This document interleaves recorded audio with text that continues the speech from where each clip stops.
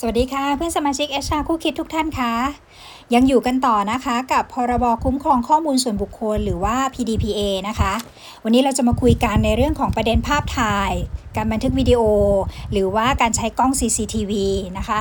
โดยพื้นฐานแล้วของ PDPA อะค่ะเราก็จะทราบกันอยู่แล้วนะคะว่าการเป็นภาพถ่ายหรือภาพเคลื่อนไหวของบุคคลนะคะถือว่าเป็นข้อมูลส่วนบุคคลตามนิยามของ PDPA เพราะฉะนั้นเวลาที่เราจะเก็บรวบรวมใช้เปิดเผยก็ต้องมีกระบวนการภายใต้กฎหมายนะคะเราจะแยกออกเป็น2กลุ่มใหญ่ๆนะคะก็คือกลุ่มที่1คือกลุ่มภาพถ่ายแล้วก็กลุ่มที่2คือการบันทึกภาพจาก CCTV นะคะกลุ่มแรกเลยคือกลุ่มของภาพถ่ายอะค่ะสิ่งที่เราจะต้องรู้คืออันที่1เลยคือถ้าเป็นภาพถ่ายที่เราถ่ายกันเองเป็นเรื่องของส่วนตัวนะคะอย่างเช่นเราเซลฟี่หรือเราถ่ายภาพครอบครัวถ่ายรูปเพื่อนงานเลี้ยงรุ่นหรืออะไรพวกนี้ค่ะมันไม่ใช่เพื่อการทำธุรกิจนะคะมันไม่อยู่ภายใต้พรบตัวนี้นะคะไม่อยู่ภายใต้ PDPAเว้นแต่การที่เราไปถ่ายภาพเราอาจจะเป็นคนที่อาจจะเล่นกล้องแล้วเราไปถ่ายภาพพวกสตรีทอาร์ตต่างๆแล้วติดภาพคนอื่นมานะคะเราเอาภาพนี้ไปโพสต์หรือไปลงแกลเลอรี่แล้วเกิดขายได้นะคะเป็นมูลค่าขึ้นมาแบบนี้มันจะกลายเป็นว่าเราเอาภาพถ่ายไปทำคอมเมอร์เชียลในภายหลังหรือไปทำธุรกิจในภายหลังตัวเนี้ยเราต้องขอความยินยอมจากเจ้าของภาพถ่ายด้วยนะคะแต่ถ้าเราถ่ายกันทั่วไปอย่างเงี้ยค่ะถือว่าเป็นเรื่องส่วนตัวไม่เข้าข่ายพรบนะคะแต่ถ้าภาพถ่ายที่เราใช้ในบริษัทถึงจะไม่ได้เป็นมูลค่าอะไรแต่ว่าการเก็บการใช้การรวบรวมเกิดขึ้นในบริษัทและบริษัทเป็นเจ้าของภาพถ่ายนั้นนะคะบริษัทเป็นเสมือนผู้ควบคุมข้อมูลส่วนบุคคลหรือ Data Controller จึงมีหน้าที่ปฏิบัติตาม PDPA นะคะอันที่1เลยก็คือถ้าต้องปฏิบัติตาม PDPA คือ1เราต้องแจ้งเราจะต้อง notice นะคะให้ผู้ที่จะถูกถ่ายภาพนะคะทราบก่อนหรือขณะที่มีการถ่ายภาพนะคะไม่ว่าการถ่ายภาพนั้นจะด้วยวัตถุประสงค์อะไรนะคะอาจจะเป็นเรื่องของการฝึกอบรมอาจจะเป็นเรื่องของการจัดเลี้ยงปีใหม่งานเลี้ยงประจำปีหรืออะไรก็แล้วแต่อันแรกเลยเราจะต้องแจ้งวัตถุประสงค์ก่อนว่าเราจะเก็บภาพถ่ายนี้ไปเพื่ออะไรอย่างเช่นการฝึกอบรมอาจจะต้องเก็บภาพถ่ายภาพบรรยากาศนะคะเพื่อให้ฝ่าย HRD นะคะทำเรื่องรายงานต่างๆหรือการเก็บบรรยากาศในการจัดกีฬาสีของบริษัทก็เพื่อให้เก็บบรรยากาศเอาไปลงสื่อประชาสัมพันธ์ของบริษัทลงเว็บของบริษัทอันนี้ค่ะต้องแจ้งนะคะก่อนที่จะมีการถ่ายภาพนะคะขั้นตอนที่สำคัญอีกขั้นตอนหนึ่งก็คือหลังจากที่เราแจ้งแล้วนะคะขณะถ่ายภาพหรือก่อนถ่ายภาพมีพนักงานหรือมีคนของบริษัทหรือใครก็ตามที่เรากำลังจะเก็บภาพถ่ายแล้วเขาไม่ยินดีให้เก็บภาพถ่ายนะคะเขาอาจจะไม่สะดวกใจที่ให้ถ่ายภาพเขาเราอาจจะต้องมีวิธีการที่เราจะต้องโปรเทคด้วยว่าเราจะไม่ถ่ายภาพเขาเช่นถ้าเขาลงทะเบียนมาว่าเขาจะไม่ถ่ายเขาไม่ให้เก็บภาพเขาเราอาจจะต้องมีสติ๊กเกอร์มีแท็กหรือมีอะไรสักอย่างหนึ่งที่สามารถบอกได้ว่าคนนี้ไม่ต้องการให้เก็บภาพส่วนคนอื่นๆก็เก็บภาพได้ตามปกติอันนี้ค่ะเราจะต้องให้การเคารพสิทธิ์เขาด้วยนะคะอันที่2ต่อมาเลยคือเรื่องของการเก็บใช้เปิดเผยนะคะถ้าเราใช้ตากล้องของบริษัทนะคะเป็นตากล้องของคนของบริษัทเองอย่างเงี้ยค่ะเราก็อาจจะต้องบอกไปด้วยว่า Official Photographer หรือคนถ่ายภาพหลักเป็นใครนะคะอาจจะต้องมีสัญลักษณ์อะไรบางอย่างว่าคนที่ถือกล้องแบบนี้คนนี้เป็นตากล้องหลักของบริษัทอันที่เหลืออาจจะไม่ใช่เพราะฉะนั้นคนที่เป็นตากล้องหลักของบริษัทก็จะต้องปฏิบัติตามที่แจ้งเอาไว้ตั้งแต่แรกด้วยนะคะว่าเราจะถ่ายภาพใครได้บ้างแล้วก็ใครที่เขาไม่ให้ถ่ายภาพก็ต้องไม่ถ่ายภาพเขานะคะความสำคัญอีกอย่างหนึ่งที่มันอยู่ก็คือว่าบางครั้งองค์กรใหญ่จัดอีเวนต์ใหญ่ๆอย่างเงี้ยค่ะเราใช้ outsource photographer หรือจ้างคนเข้ามาถ่ายภาพอาจจะไม่ใช่คนของเรานะคะตัวเนี้ย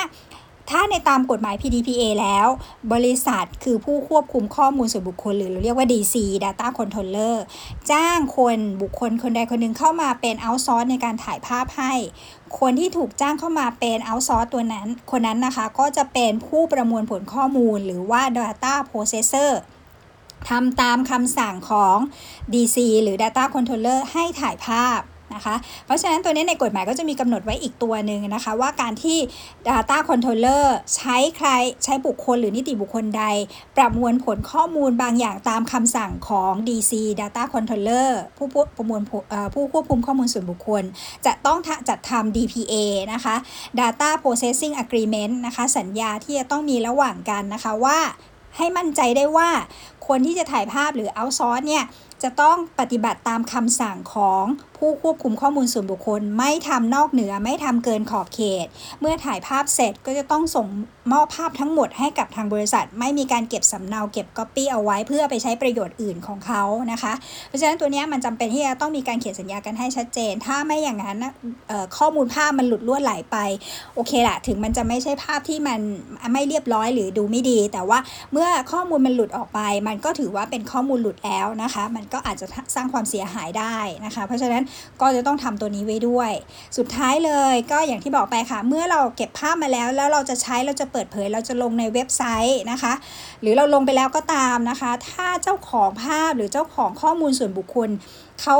มีสิทธิ์2สิทธิ์เลยนะคะอันนี้จริงๆเขามีสิทธิ์เยอะกว่านั้นแต่ว่าเขามี2สิทธิ์หลักๆที่คืออันที่1คือเขาขอสิทธิ์ดูได้นะคะเขาจะมาขอดูว่าเก็บรูปเขาไปเนี่ยมันโอเคไหมนะคะแล้วถ้าเกิดว่าเขารู้สึกว่ามันไม่โอเคอย่างเงี้ยเขาอาจจะขอใช้สิทธิ์ให้ลบหรือทำลายข้อมูลได้อันนี้เป็นสิทธิ์ตามกฎหมาย Pdpa เลยนะคะ Pdpa มันจะลึกตรงนี้ค่ะว่าเจ้าของข้อมูลส่วนบุคคลมีสิทธิ์อะไรเยอะมากขึ้นนะคะเมื่อก่อนเราอาจจะไม่ได้คิดตรงนี้ภาพถ่ายเป็นของบริษัทจะทำยังไงก็ได้แต่เดี๋ยวนี้ไม่ใช่แล้วนะคะถ่ายภาพเขาก็มีสิทธิ์ที่จะขอดูภาพได้และถ้าภาพนั้นไม่ดีหรือเขาไม่พอใจหรือลงภาพในเว็บไปแล้วเกิดเขารู้สึกว่าไม่สบายใจที่จะให้ลงเขาขอให้ลบหรือทำลายข้อมูลภาพตัวนั้นน่ะเขาก็มีสิทธิ์ที่จะทำได้นะคะเราจำเป็นที่จะต้อง respect หรือให้ความเคารพเจ้าของข้อมูลส่วนบุคคลตามหลักของกฎหมาย Pdpa ตัวนี้ด้วยนะคะเพราะฉะนั้นสบายใจได้นะคะถ้าใครจะต้องจัดกิจกรรมอะไรต่างๆนานานะคะก็ยังจัดได้ยังถ่ายรูปได้เหมือนเดิมนะคะเพียงแต่ว่าต้องแจ้งนะคะเจ้าของข้อมูลส่วนบุคคลเขานิดนึงว่าจะมีการถ่ายภาพนะคะแล้วก็อาจจะต้องทำตามกระบวนการของ Pdpa ให้ครบเท่านั้นเองนะคะหัวข้อที่2นะคะเรื่องของภาพเคลื่อนไหวหรือ Cctv นะคะตัวนี้ก็จะเป็นประเด็นที่ถามกันมาเยอะนะคะว่าคือองค์กรก็ติด Cctv อย่างเงี้ย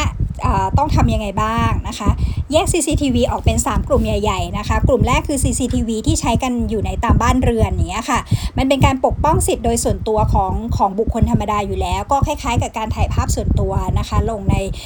ในกลุ่มของครอบครัวเป็นเรื่องส่วนตัวนะคะ CCTV ที่ใช้ในบ้านนะคะเป็นเรื่องของส่วนตัวไม่อยู่ภายใต้พรบ Pdpa ตัวนี้นะคะไม่จำเป็นต้องทำตามพรบ Pdpa แต่เพียงแต่ว่าเวลาที่เราใช้สิทธิ์กล้อง CCTV ในบ้านนะคะก็ต้องพยายามนิดนึงว่าอย่าให้มันละเมิดสิทธิ์ออกไปมากนักอาจจะแบบว่าไม่ส่องไปที่สาธารณะมากเกินไปหรือว่าไม่ส่องไปข้างบ้านมากเกินไปอันนี้ก็จะเป็นข้อพึงระวังนะคะอันที่2คือ CCTV ที่เป็นสาธารณะนะคะอย่างเช่นกล้องตามถนนหรือว่ากล้องในจุดอับจุดสี่แยกอะไรอย่างเงี้ยค่ะตัวนี้อยู่ภายใต้ Pdpa เหมือนกันนะคะเพียงแต่ว่าเจ้าของ CCTV เนี่ยเป็นหน่วยงานภาครัฐซึ่งหน่วยงานภาครัฐเองก็ต้องอยู่ภายใต้พรบคุ้มครองข้อมูลส่วนบุคคลด้วยเขาจำเป็นที่จะต้องจัดเก็บแล้วก็ดูแลโปรเทคตัวข้อมูลนะคะเหมือนอย่างที่เราทำเนี่ยแหละแต่ว่าในส่วนของภาครัฐเองก็อาจจะมีรายละเอียดเพิ่มเติมมากขึ้นนะคะว่าเขาเก็บใช้และเปิดเผยเนี่ยอาจจะมีมาตราหรือมีกฎหมายตัวอื่นซัพพอร์ตเพิ่มด้วยนะคะดูในส่วนขององค์กรนะคะ CCTV ที่เราใช้กันอยู่ในองค์กรนะคะตอนนี้คือใช้กันค่อนข้างจะเยอะร้านหรือว่าออฟฟิศเล็กๆน้อยๆค่ะก็เริ่มมีการติดกล้อง CCTV กันแล้วนะคะโดยหลักการของการติดกล้องแล้วส่วนใหญ่ก็คือเพื่อดูแลปกป้องทรัพย์สินนะคะป้องกันเหตุต่างๆนะคะเวลาเกิดเหตุอะไรแล้วสามารถมาดูได้ใช้เป็นหลักฐานได้ตัวนี้ถือว่าบริษัทมีความจำเป็นตามฐานประโยชน์อันชอบนะคะอธิบายไปแล้วนะคะว่าฐานตามกฎหมายเนี่ยเราสามารถใช้ได้นะคะฐานประโยชน์อันชอบธรรมของตัวบริษัทเองหรือเราเรียกว่า legitimate interest ในนี้ค่ะเราสามารถติดตั้งแล้วก็ใช้กล้อง CCTV ได้แต่เนื่องจากว่ามันเก็บภาพเคลื่อนไหวเก็บภาพคนเก็บภาพข้อมูลส่วนบุคคลนะคะเราจึงจำเป็นต้องทำตาม Pdpa นะคะตามพรบก็ไม่ยากค่ะการทำตามภายใต้กฎหมายนะคะอันที่1เลยคือข้อสำคัญเลยก็คือต้องแจ้งต้อง notice นะคะต้องบอกคนที่จะเข้ามาในพื้นที่ให้ทราบว่าบริเวณนี้บริเวณที่คุณกำลังจะเข้ามาผ่านเข้ามามีการใช้กล้องวงจรปิดในการเก็บรวบรวมใช้ข้อมูลอยู่นะคะเพราะฉะนั้นวิธีแจ้งมันจะมีอยู่2วิธีนะคะวิธีต้องทำทั้ง2วิธีนะไม่ใช่เลือกวิธีใดวิธีหนึ่งทำทั้ง2วิธีนะคะอันที่1เราเรียกว่า first layer นะคะ การที่จะเข้ามาในกล้องวงจรปิดคุณจะต้องเห็นสัญลักษณ์ชัดเจนว่าในพื้นที่นี้มีการใช้กล้องวงจรปิดในการบันทึกข้อมูลอยู่มันจะมีสัญลักษณ์มากมายนะคะคุณโหลดจากในอินเทอร์เน็ตก็ได้หรือจะสร้างขึ้นมาเองก็ได้หลักๆมันก็คืออาจจะเขียนไว้ว่า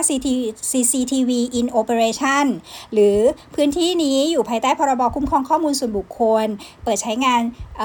กล้องวงจรปิด CCTV อยู่อะไรประมาณนี้ค่ะนี่คือ first layer ที่คนที่เข้ามาจะต้องเห็นก่อนนะคะถ้าแบบเข้มเบอร์สุดเลยนะคะเข้มเบอร์สุดเลยก็คือกล้องทุกตัวนะคะ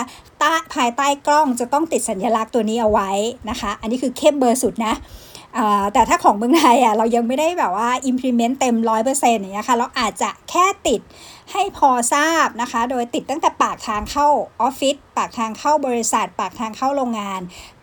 แค่สัญลักษณ์ตัวใดตัวหนึ่งก็พอนะคะแล้วบอกว่าทั้งแอเรียเนี้ยมันมีกล้องวงจรปิดใช้อยู่ส่วนมันจะอยู่ตรงไหนบ้างเนี่ยก็อาจจะไม่ต้องติดทุกตัวก็ได้นะคะแต่ถ้าเกิดว่าใครทำได้อยากทำเบอร์สุดตามนั้นอะไรเงี้ยค่ะก็สามารถทำได้เช่นกันนะคะเมื่อกี้บอกไปแล้วนี่ first layer นะคะต้องมีสัญลักษณ์ที่แสดงว่ามีการใช้กล้องวงจรปิดนะคะ second layer ก็คือการจัดทำ CCTV policy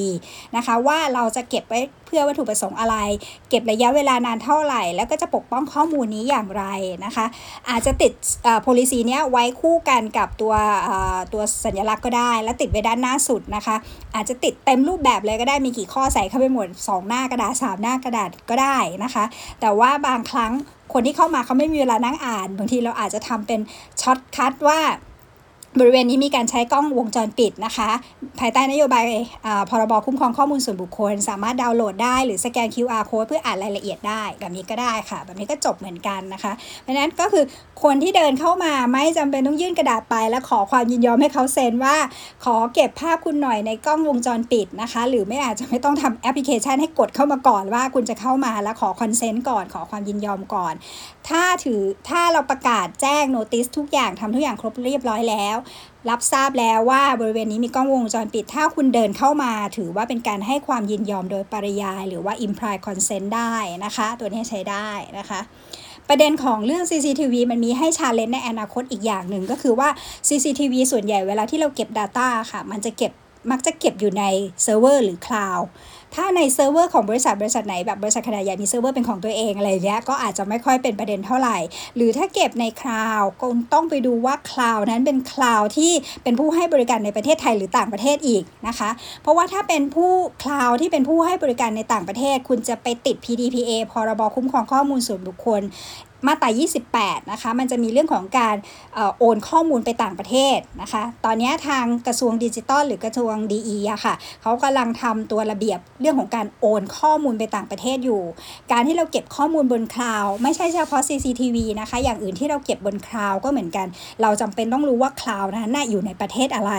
ถ้าอยู่ในประเทศไทยไม่มีปัญหาเพราะคลาวด์ในประเทศไทยก็อยู่ภายใต้พรบ PDPA เหมือนกันเขาก็ต้องทำมาตรฐานเหมือนกันหรือคลาวด์ที่อยู่ในประเทศที่อย่างที่มี apply GDPR ใช้อะไรเงี้ยก็อาจจะปลอดภัยนิดนึงเพราะเขาก็ต้องทำตามกฎหมายเขาแต่ถ้าคลาวด์ไปอยู่ในประเทศที่ยังไม่ได้มีมาตรฐานเรื่องของการคุ้มครองข้อมูลส่วนบุคคลดีพอตัวนี้ค่ะอาจจะต้องพึงระวังเอาไว้นะคะว่ามันอาจจะเป็นปัญหาได้นะคะก็เอาไว้ติดตามในตอนต่อไปหลังจากที่ทางกระทรวงดีออกประกาศมาแล้วนะคะเรื่องของการโอนข้อมูลไปต่างประเทศว่าเราจะทำยังไงต่อนะคะตอนนี้เบื้องต้นเราสามารถ implement อะไรเรื่องง่ายๆนะคะก็ทำไปก่อนนะคะรองรับพรบคุ้มครองข้อมูลส่วนบุคคลที่จะ effective วันที่1 มิถุนายนนะคะก็เดี๋ยวสัปดาห์หน้าเรามาคุยกันต่อนะคะว่า PDPA เรื่องถัดไปจะเป็นอะไรดีนะคะก็วันนี้ขอบคุณนะคะสวัสดีค่ะ